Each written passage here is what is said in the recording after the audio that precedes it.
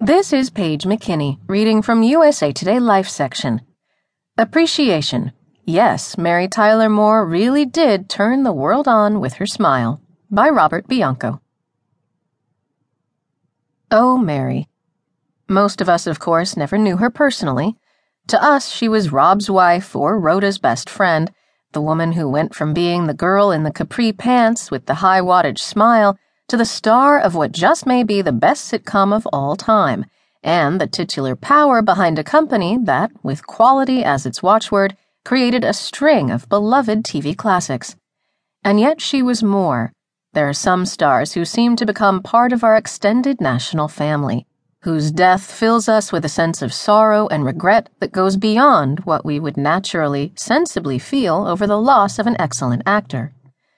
That's the kind of star we had in Mary Tyler Moore, who died Wednesday at 80 after a long battle with diabetes. It doesn't matter that her last big TV hit left the air nearly 40 years ago. Moore was always our Mary. What was it about her? Her looks didn't hurt, an unvarnished, ever-smiling beauty blended with far more sex appeal than you generally find in Hollywood's girl-next-door types. This is a woman, after all, whose first big TV break, playing the smoky-voiced secretary Sam on Richard Diamond, Private Detective, featured her trained dancer's legs alone. We didn't need the face, we had the voice and the gams. Really, has any TV star ever blended wholesome and hot as well as Moore?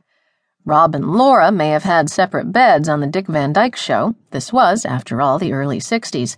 But it didn't take much of an imagination to figure they were sometimes sharing the same one. Who could resist? Van Dyke made her a star and then went one step better. It made her one of TV's great actors. Viewers watching its opening episodes might well have concluded that all the laughs would come from Rob's work as a comedy writer, relegating the home front to shots of Laura kissing Rob hello when she was happy and wailing, "Oh, Rob," when she wasn't. But nurtured along by her writers and co-stars, Moore turned Laura into a comic gem in her own right, so much so that some of the best-loved episodes were built around her. Laura getting her toe stuck in a faucet, or destroying a family heirloom, or giving away Alan's toupee secret. It was a great role, but not a lasting one. Van Dyke left the air in 1966 after just 5 award-winning seasons. Moore moved into movies, wisely with Thoroughly Modern Millie, not so wisely with Change of Habit. And even Habit was a happier choice than the 1966 musical version of Breakfast at Tiffany's, one of Broadway's most infamous flops and Moore's most painful career experiences. Roughed up a bit, she returned to TV and triumphed. Many supporting stars in sitcoms try to launch a show of their own, usually without success. Moore was not only the exception that proves the rule. With the Mary Tyler Moore Show, she reset them. Launched in 1970 on CBS, MTM introduced us to Mary Richards, a recently jilted single woman, not divorced as originally planned, that was considered too risque, launching a new life and career as a TV producer in Minneapolis. She was beautiful, she was smart, she was ambitious, and she took her career seriously, rather than seeing it as a pre-wedding way station.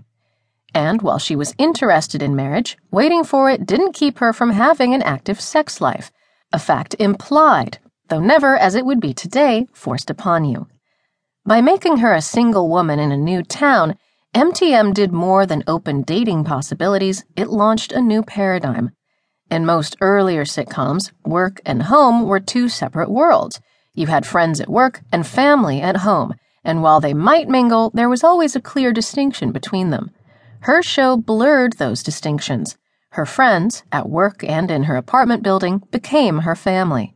It set the template for every workplace as family sitcom that followed. In MTM, Moore played the sane lead, providing a stable center for an orbiting crew of crazier characters. Yet in Moore's hands, sane never meant boring. Her Mary was funny enough to hold her own with the supporting characters, and yet real enough to carry the show's more serious episodes, including a famous one that had her forced to face a dependence on pills. Few shows, before or after, have ever had more impact on their medium than MTM. It relaunched the career of Betty White,